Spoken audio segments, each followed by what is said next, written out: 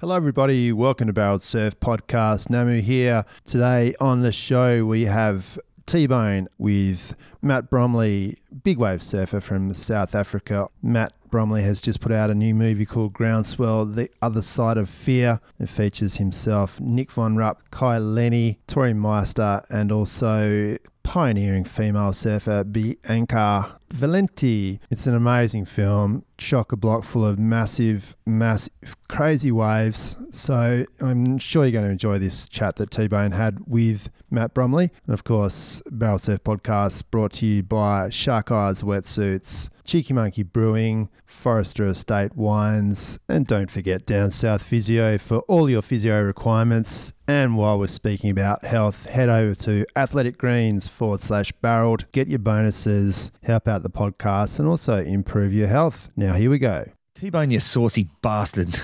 You like stout, don't you? I love stout. And you love coffee. I love a good long Mac. Well, why don't you fucking have a go at this one? Cheeky Monkey Brewing's latest limited release Long Mac topped up pastry stout, 8.5%. Have a taste.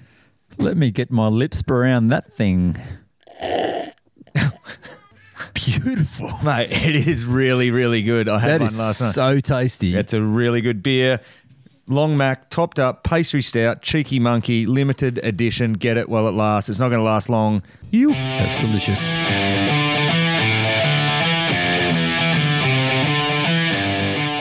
It's coming up to winter time in the southwest of Western Australia. What that means over here is fires, open fires. It means red wines. It means cuddling up with your lady friend or your male friend. Or your dog. Or your dog. Or your cat. Wallaby kangaroo. Okay, enough's enough. We need some red wine in this picture, surely. Forester Estate, they're the best there is. I love cuddling up to a lifestyle range, Chadsy. I think it's a good, honest red wine for a good, honest bloke and his missus by the fire. Or dog. Yeah, Forester Estate, get on it. Get your lips around a Forester Estate.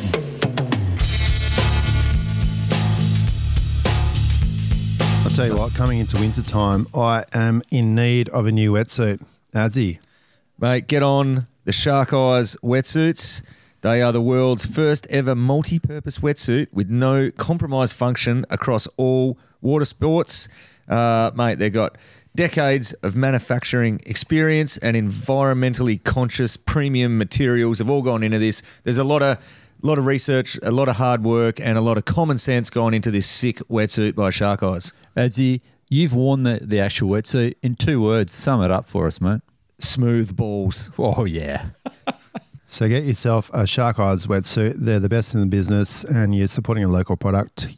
Barrel Surf Podcast. Barrel Surf Podcast. Barrel Surf Podcast. Barrel Surf Podcast. Barrel Surf Podcast. Barrel Surf Podcast. Barrel Surf Podcast. Yeehaw!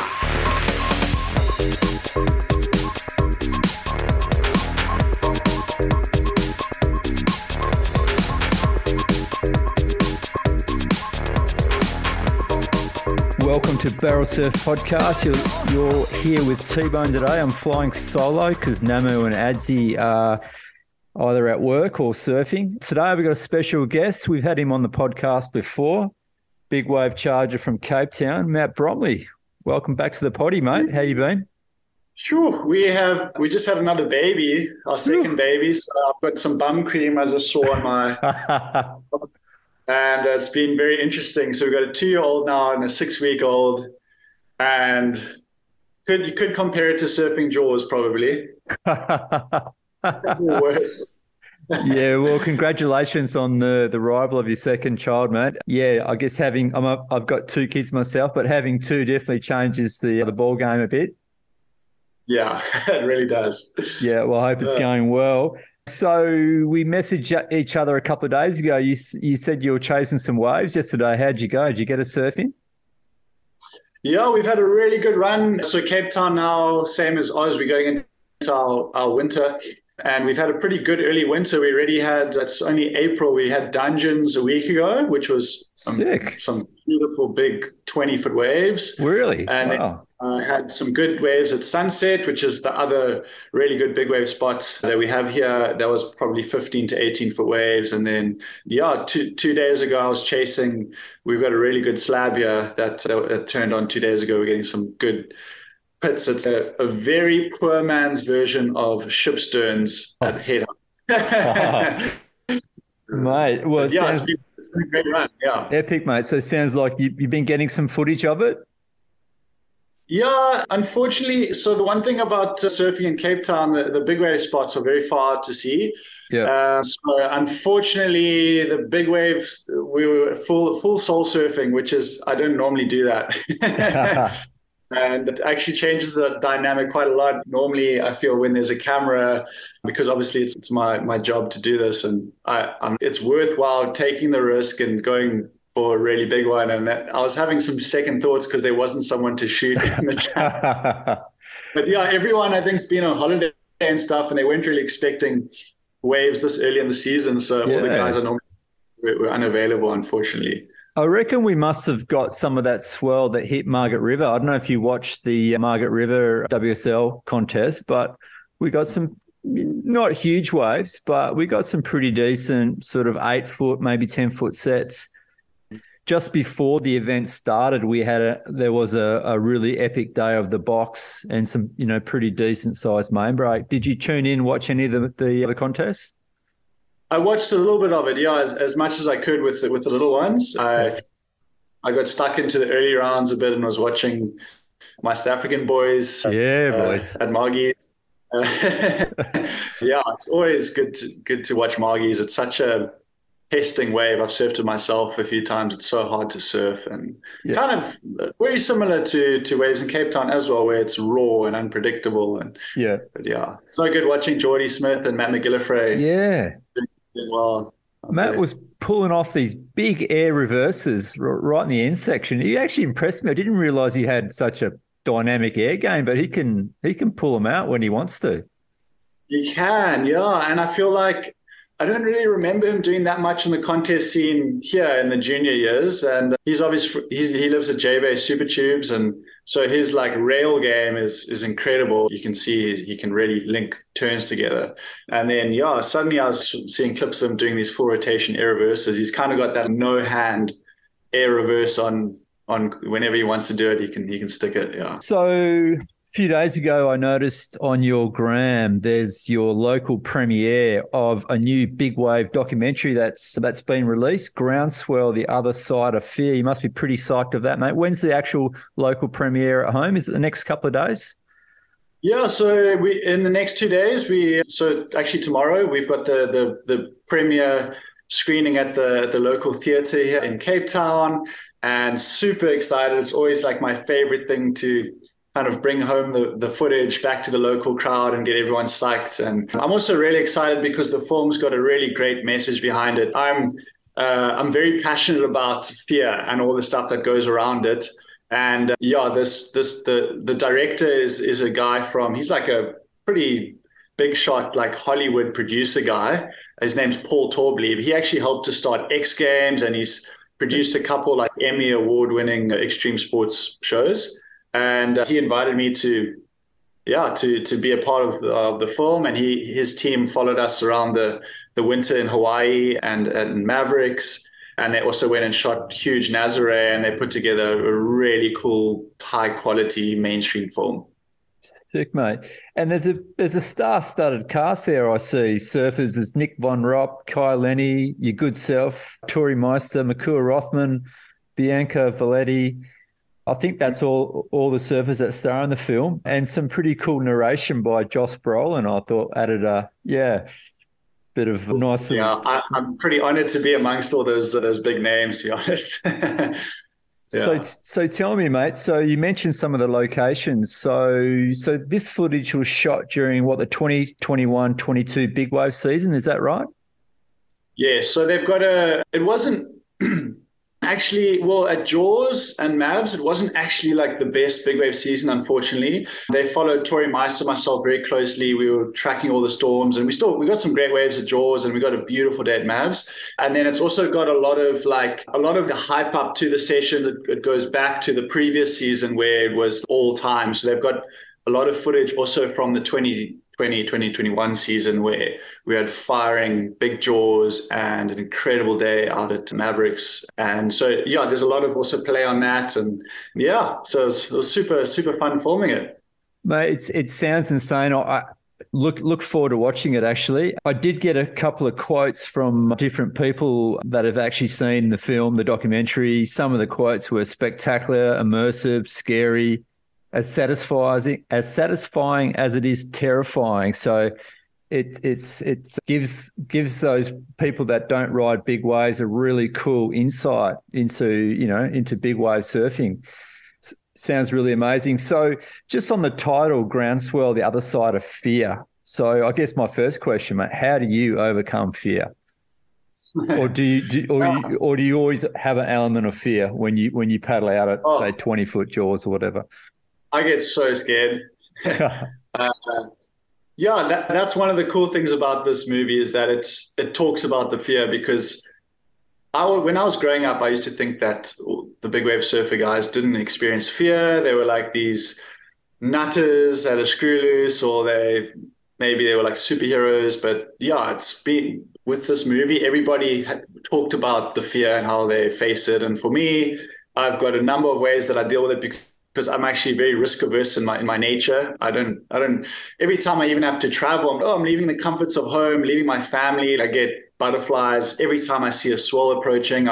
You see, as a surfer, you're following the storms, and it's represented by those big red blobs that travel across the ocean. And every time I see those, my stomach's just doing backflips. I believe I've been created to surf these big waves, and I feel this deep sense of purpose when I'm out there. So that gives me a lot of peace, that I'm not just out here kind of by mistake, that there's actually a sense of purpose, that kind of every inch of my being is meant to be doing this. So that feels really good and satisfying. I also, it's honestly a mental battle. I find that if I leave my mind to be just passive, I get overwhelmed with negative thoughts, with doubts. I'm constantly doubting myself and getting really scared. So I've actively got to have I'll pick a few statements that I'll cling on to. So yeah, hopefully I've been training super hard. So I'll be like, you ready for this? You've been training for this moment. This is what you are here to do. And I'll cling to these statements that kind of reaffirm my purpose and get me excited. So I feel this positive self-talk, it's amazing, because your whole body responds in such a positive way when you talk to yourself. Like just for instance, I'm sure if you're under the water and you're telling yourself, I got to get to the surface, I'm going to drown, your body is just going into this adrenaline floods your system, you run out of oxygen straight away, you feel like you're going to die, and you've only been under the water for 5 seconds. Whereas if you tell yourself, you're going to be okay, it's uncomfortable, but everything in your body is working to protect you. Just relax. You got this. You've trained for this. All these kind of positive statements that I found helps tremendously to relax my body. And so I'm talking to myself the whole time leading up to the swells. And then even when I'm paddling out and I'm sitting out the back line and the whole horizon just goes dark, like a Jaws, there's this dark blue color, and you just, it's my instinct just starts clicking in. Paddle for the horizon, Hey, so I've got to ask you, Matt. So let's say when you suffer a wipeout, what place do you go to? Do you start reciting these statements that you're talking about, or do you start thinking of something, or where does your mind go when you're about to suffer a really bad hold down? So I try to say, you got this, you're going to be all right. I love to count, because in my training, I do a lot of underwaters with my heart racing, and I count while I'm under, and I visualize the whole wipeout experience. I take myself through all the uncomfortable feelings, and I count. I do a slow count to 20 when I do these underwaters in the pool. And then I link that to my wipeouts. So if it's a really bad one, like in the film, I have one at Jaws that's a side sliding airdrop and the lip lands on me. And it was a really horrendous situation. I just told myself, okay, let's do a slow count to 20 and let's see where we're at. And I was just focusing on going 1, 2, 3 to just try focus on something other than the incredible violence. And then at the same time telling myself, yeah, I'm going to be fine. I'm going to be good. Yeah, all that stuff. So when you're counting, mate, if you get to 30 or let's say past 20, do you start thinking, shit, do I keep counting or what? I've only probably gotten past 20 twice before. Yeah, okay. So very, very rare, especially because we have the inflation wetsuits, the inflation suits. So I've only got there twice at Mavericks, actually. Both of my longest hold downs have been at Mavs. And then again, by the time I get to 20, I still feel like I'm quite relaxed because I've just been focused on being relaxed and counting. Yeah. Whereas sometimes when I'm not in that mindset and I'm just thinking about getting to the surface as quickly as possible, and even after 10 seconds, I'm out of breath and just feeling totally panicked and trying to like race for the surface, but there's not much you can do to fight the ocean. Yeah. So just try and stay. It's true. Hey, I think you sort of answered the question earlier. I was going to ask you, do you have a routine or some habits that you have on on the morning you know you're going to paddle out in some big waves? Do you have any little habits you do or? Yeah, so I find like the week leading up to the swell, I'm constantly kind of grappling and trying to get in the right mindset to be ready for it. And I also do a lot of visualization, like visualizing the wave that I'm looking for to try and hone in on that exciting moment. And then often when I wake up in the mornings, I'm not really a morning person, so I feel like tired and I feel pretty scared. And I always will try to have a little bit of a meditation, quiet time. So I'll like try to read my Bible and have a prayer and just be still and just kind of maybe do a bit of visualization, think of all the training I've been doing. But I find being still in the morning is really, really important. If I just kind of jump into the day, all the feelings of anxiety and nerves start to like compound into the day. So I try to do like a little reset, clear my mind and just get into the right zone before I get going with the day if possible. And then I always will do a good little warm up, which sounds like it. When I was at Jaws, I was sleeping in a tent and I was climbed out my tent, was jumping around on the lawn and just to get the body warmed up. And then, again, before I paddle out, I would say standing on the rocks or whatever, I'll try to get into like a yes kind of mindset. So I tried to get myself into a mindset that if I see the wave, that crazy big scary one coming my way that looks really good, that I'm going to say yes to it. So before I even paddle out, I'm trying to tell myself, I'm trying to see that wave coming towards me. I'm telling myself that when that wave comes my way, I'm going to go. Because, I mean, that feeling when you're sitting out the back and then suddenly the wave rears up and you just get like a fright almost. Yeah, I'm over this thing. Yeah. So trying to get in a like a mindset of anticipating that wave coming and a yes kind of mentality before I even paddle out. So, I mean, it sounds like the mental part of big wave surfing is, do you think, the most important part? I was going to ask you this. If you had to choose between the mental side and the physical side of, having either, if you could only choose one for big wave surfing, which would you choose? The mindset or the physical, capabilities to hold your breath and that sort of stuff? Yeah, I would definitely choose the mental side. I feel the training is all feeding just into the mental and side, to confidence. And if you think about it, if you break down, say, a wipeout being only a really long one is like 20, 25 seconds, anybody can actually survive that.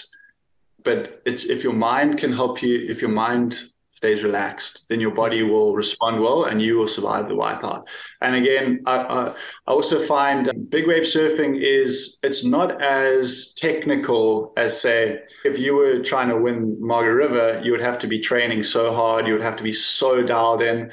Whereas big wave surfing, a lot of the waves give you more time than you think. I often find myself paddling into a huge wave and then I'm like, I actually need to take a few extra strokes because the wave takes really long. So it's not as technical as, say, being in a competition. It's not as technical as slab surfing.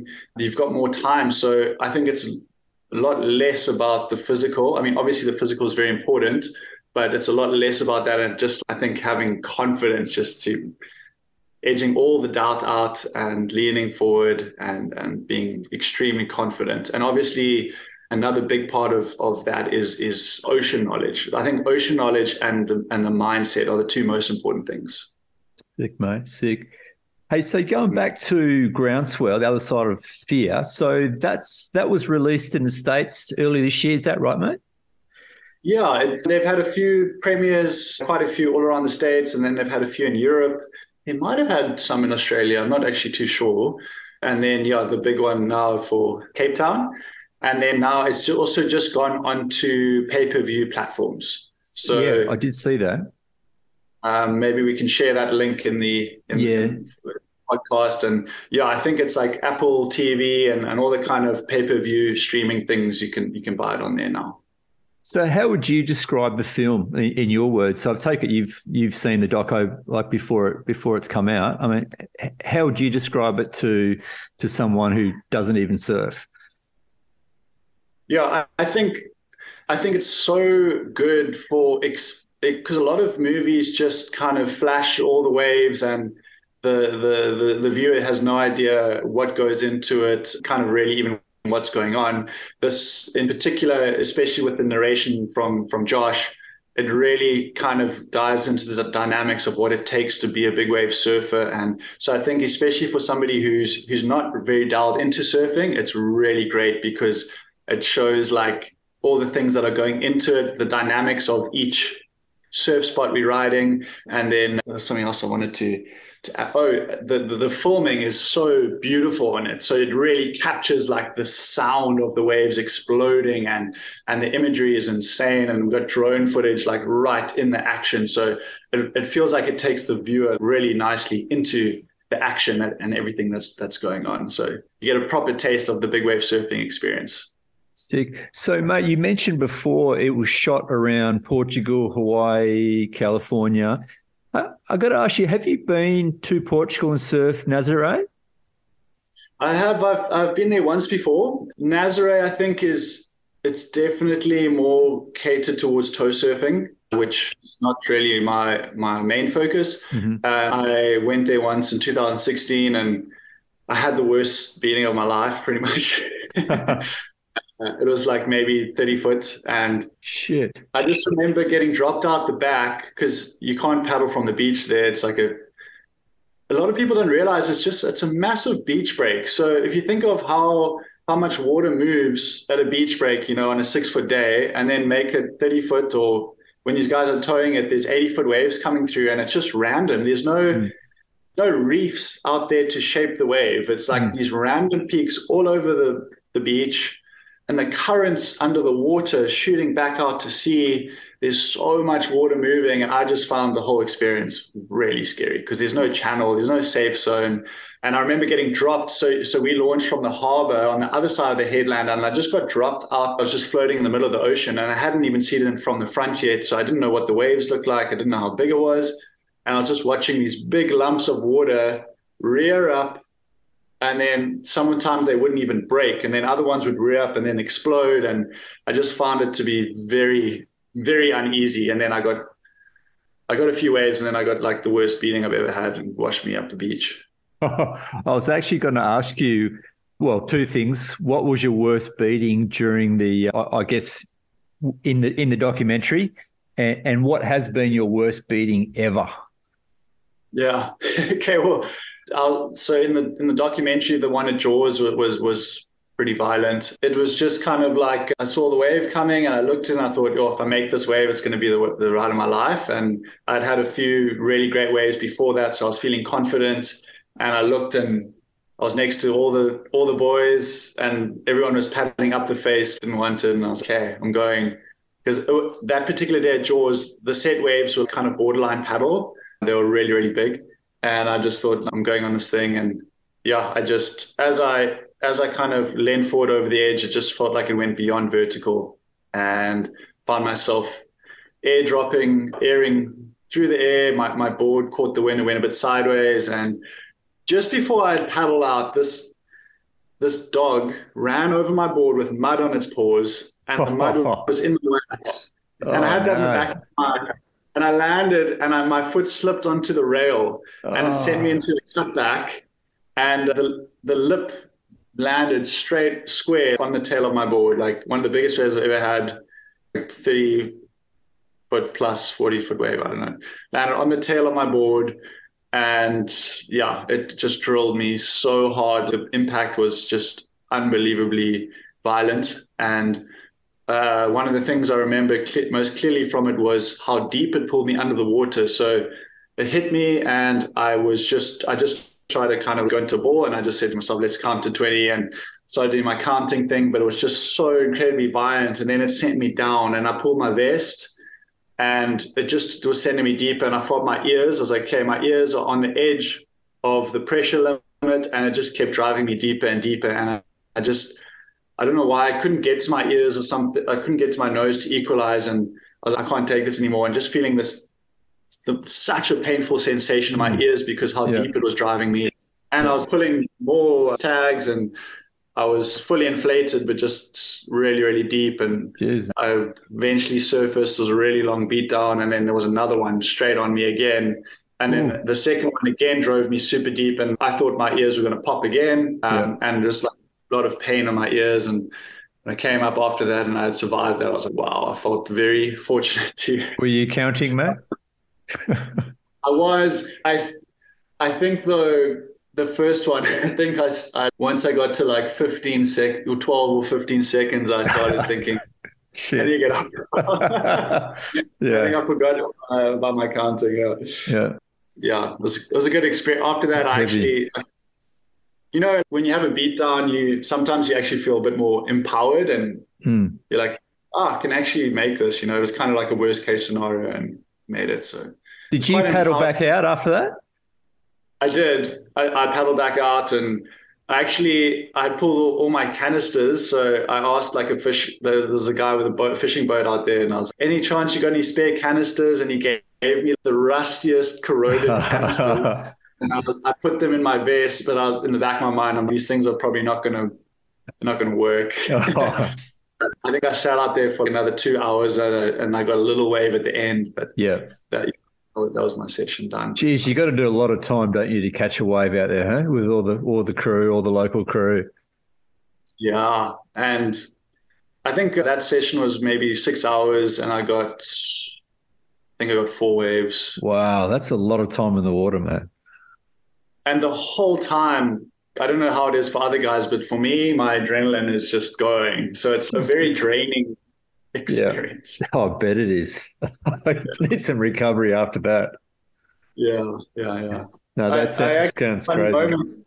I also clearly remember I got out after that, and after a session at Jaws, you just feel like you've just lived so hard. It's such an incredible feeling getting back to land. You just kind of high five and hug everybody. And then I went to like this little cafe, and I was like eating something, a lunch, and I was sitting on the floor. I was just so wasted, sitting on the floor outside, and I was just watching people go by, and I was just thinking, wow, like these people are just doing their normal lives, and what we just experienced out of Jaws was just something I'll never forget. That was quite a strange moment for me. Do you talk about that wipeout and that wave in the documentary? I do, yeah. Yeah, cool. I know the wave. I remember seeing that wave. Yeah. That was hectic, mate. That's hectic. That's what nightmares are made of. Yeah, it really was. Yeah. And I guess, have you ever had any other wipeouts that can beat that one at yours? I think the Nazare experience was it wasn't my longest beat down, but I just had 4 in a row, and I'll run you through it. So I had a few waves, and Nazare is very interesting because the jet skis play such a big role in it. Like even Garrett McNamara was out there, and he had a radio on his shoulder, and the guys on the cliff were radioing to him where the sets were going to come, and he was like dropping a few people on like the first peak, the second peak, third peak, kind of where the sets were coming. So it's this whole another game of like collaboration. And then I had a few waves. I was feeling confident, so I sat a little bit closer in, a little bit more towards the corner. So the corner is where most of the energy converges, and you get the really big ones. And then suddenly I just all the skis were a little bit further out to sea, and they all just started whistling. Oh, there's a big set coming. And I instantly knew I was very close in, and yeah, I was kind of in trouble. And yeah, I paddled over a little one, and then there was just a huge wall of water, like a massive, massive wall of water. And I just was doing deep breathing to try to remain calm. And then I bailed, and the wave crashed over me, and I got super worked, and I pulled my vest. And then I came up, and a guy was coming in to get me on the jet ski. But in Cape Town, kind of if it's a touch and go situation, we don't really rescue the guy. We will just do a loop on the ski and go back again. But at Nazaré, they want to get you on the ski. They want to get you out of harm's way as soon as possible, even at the risk of the ski. And I thought there's no ways this guy's going to rescue me, because there was this huge foamy right behind him, and he was racing into me. And he slung me onto the sled. And because I didn't think there was going to be enough time, I didn't release my board. So I was holding on the sled, and I could feel this like 20-foot foamy wall foam behind me. Holding on. And then I started to feel my board starting to catch on the water. And then suddenly it just went, poof, it just ripped me off, because my board caught and ripped me off into the foam. And then I didn't get a breath. So because it just ripped me, and I was like, and then I got like super wild. It was really, really violent beating. And I remember the whole time the current was pulling me back out to sea. And that's almost my worst nightmare, because it's fine to get pumped, but if you're getting work, normally it washes you out of the zone. So maybe you only have 2, and then you kind of out of harm's way. But then I was very aware under the water, I was getting pulled back out to sea again. And the water, I was trying to swim, and it was so aerated. There was so much foam in the water. So I eventually surfaced, my leash had snapped, and there was so much foam. I was trying to get my face above the foam to get a breath, and it was like a big struggle. Another guy's coming in to get me. He pops me again back on the sled, and the water was so aerated that his ski, it wasn't gripping. He wasn't getting acceleration. Oh, no. The third wave just smoked us, and I got ripped off the back a second time. Someone managed to get out of it. I don't know how. He said he was in whiteout just holding accelerator, and he got out of there. And then so I didn't really get a breath on that third one again, and got really, really worked. And then I came up, and there was this fourth wave after that with this foamy, ugly double up that would just person landed on my head. I didn't have enough time to swim like this. That's hectic. So blasted. I kind of rolled up the beach, and I was looking back at it. I went and sat on the beach, just like that was like the heaviest experience. And I was looking at the horizon, and was just moving. My brain just been so rattled, and I was coughing up blood. And Jesus, heavy, man. That big tow charger, Sebastian, I think Stoichner, I don't know how you pronounce it, but he got smoked next to me as well. And he was like, at the time, I think he said that was one of the heaviest. Wow, that's hectic, mate. He had been in, and we'd kind of been next to each other in the whole thing. It was gnarly. Oh, mate, that sounds insane. Yeah, it's such a heavy looking wave. You know, some of the wipeouts that you see and hear about, and choose your experience. Yeah, sounds pretty heavy. Yeah, I just can't imagine what it's when it's 80 foot, and how much more water is moving, and that one experience that Kai Lenny showed with his GoPro, like that. He seemed very chilled in it. He was filming himself and stuff. He seemed fine, but that looked so heavy. Yeah, I can't imagine the amount of energy. Yeah, crazy. So, mate, I've got to ask you, what is we spoke about the Southern Hemisphere winter. What is your plans for this winter in the Southern Hemisphere? You just going to hang home, or what are your plans, mate? I'd really love to come over to Australia.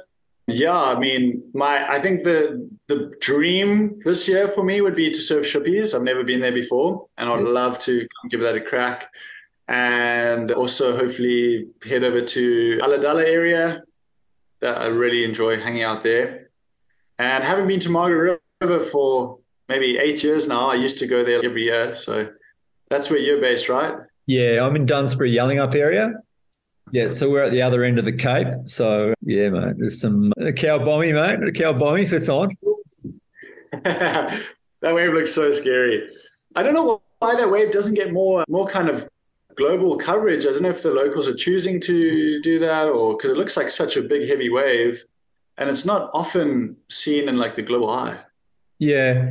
I don't know. I think, yeah, I'm not sure. I mean, it was I think it was in Storm Riders.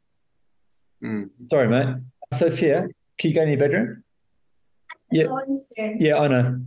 It was in Storm Riders, I think, with Tommy Carroll and RCJ did some filming there. But you're right, it probably doesn't get that much publicity. It's probably what some of the locals probably want.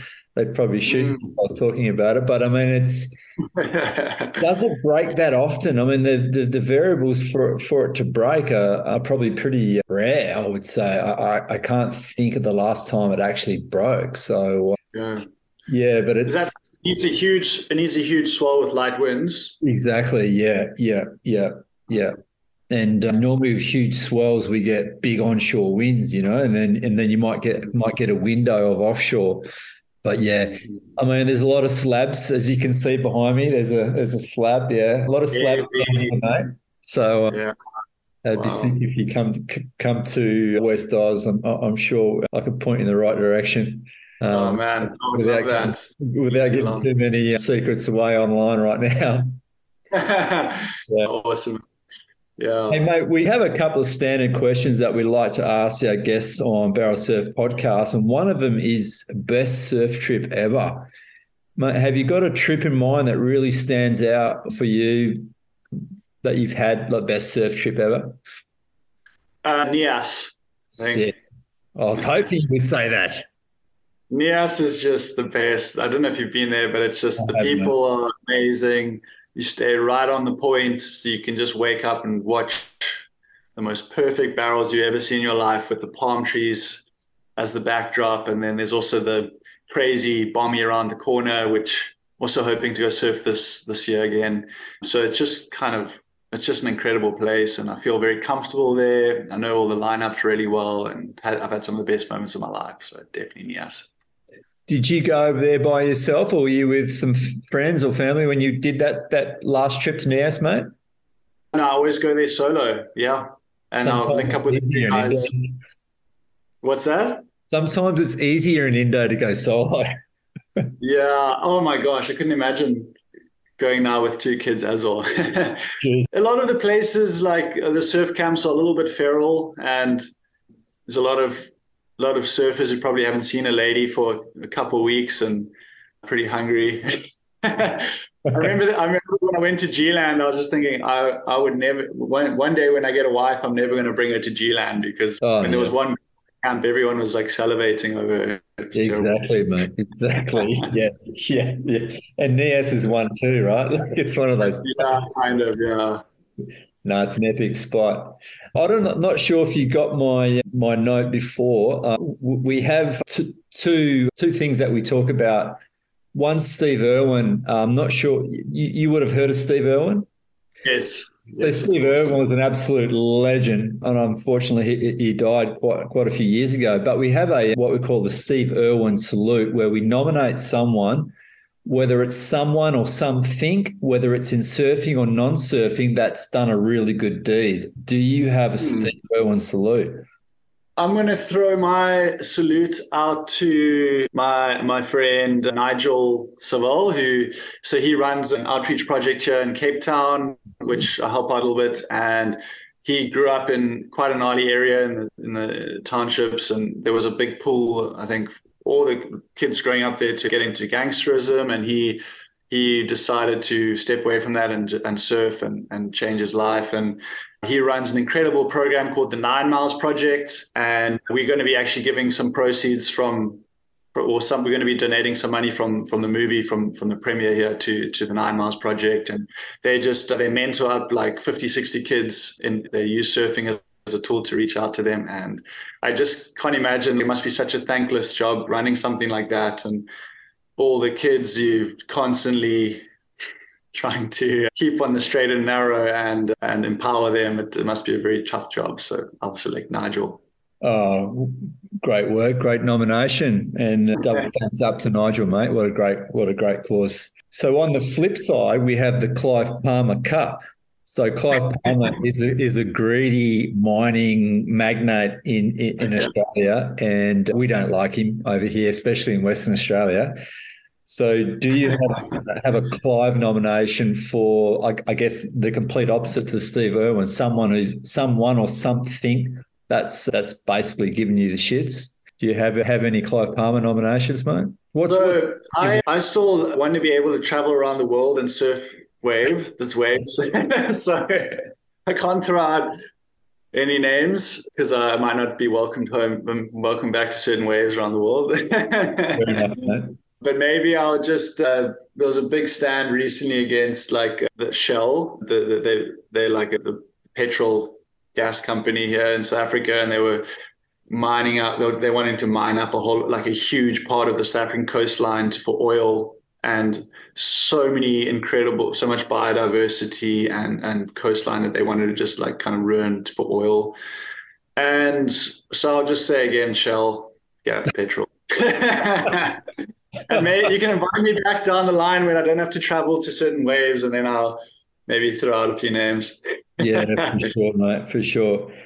Hey, one thing that just jumped to my mind, you must have watched the Eddie.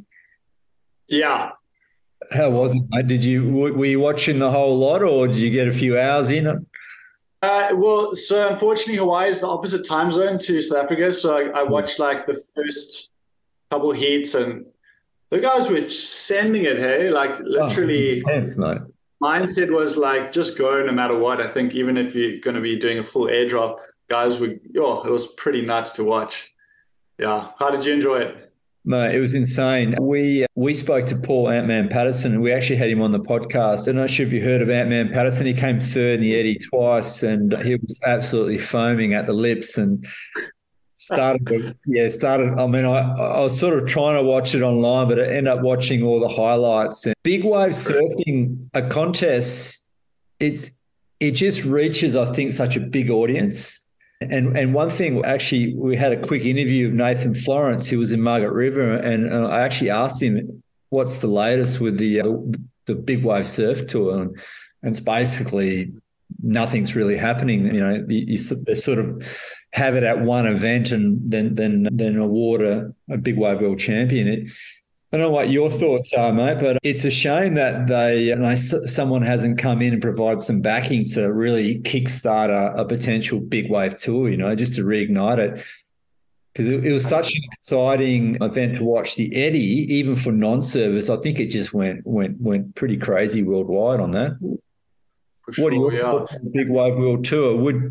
Is that something that would interest you, or do you hear much about what the status is or what the lack of happenings are in that space? Yeah, I mean, I talked to all the guys, and I've finally got my invite to Jaws 2 years ago, which I've been dreaming of my whole life, and it hasn't ran in the last 2 years. But oh man, I don't understand it, hey, because this big wave surfing is so appealing. I mean, like when you watch the Eddie or you watch the Jaws event firing, it's like there's nothing better, and it so appeals to a mainstream audience.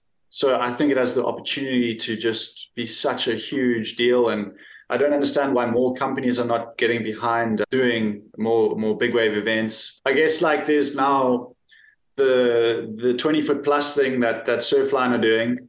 They're not running contests, but they do give out awards for like good performances, and they're also kind of documenting all the big swells. We've got a thing going with them where in South Africa, if we see a huge swell coming, we'll let them know, and they sponsor the boats and the filmers to come out and capture all the footage, and we do on the ground filming of everything we're doing. And so they're kind of a body that's trying to revamp stuff in the big wave community around the world, but otherwise, yeah, I'm not quite sure why that there's only one event. I mean, there used to be like 6 or 7. There used to be 3 or 4 for the Northern Hemisphere winter. Then it would switch to the Southern Hemisphere winter. And like even watching like Port Escondido, yeah, the Nazare stuff. I know that the Dungeons events here used to be absolutely insane. That wasn't WSL, but that was another thing. And the whole of Cape Town and South Africa still talks about the big wave Africa, you know. Back in the day, it livens up the whole country and people around the world. And I really hope that maybe some more mainstream companies can get involved, and we can we can get some more big wave events. I really hope someone comes in and puts some backing behind it. Hey, yeah, I know you like UFC. I did see UFC 290, Robert Whittaker versus, Drickus. Who have you got? Ooh. It's quite funny because my brother, he actually has done quite a bit of jiu-jitsu with Drickus. And so I think anything can happen with him. He's very powerful and strong. I don't think he's anywhere near as like experienced and technical as Robert Whittaker. So maybe if Drickus can get something going early, maybe he can take it. But otherwise, I think Robert Whittaker, he's so well-rounded. Yes, man. And he's got the stamina and, can't wait to watch it. It's going to be insane. Have you been rolling with the brother? You been doing any rolling? Oh, I just get so worked. It's like really great prep for wipeouts because my brother's 120 kilos. He's one below black belt in jiu-jitsu. And he just smashes me. I love it. It's so good. Yeah. No, looking forward to that. Mate, I've got to bail, but thanks again for joining us, mate. All the best with the local premiere and Groundswell, the other side of fear. I know people, as you said earlier, it's been made available in all the different outlets and through Apple and etc. Yeah, all the folks that listen to Barrel Surf Podcast, get on board and check out Bromdog. Mate, so thanks again for joining us, mate, and all the best. And thanks so much for having me, TBone. See you soon. Brother. See you, mate. See you, brother.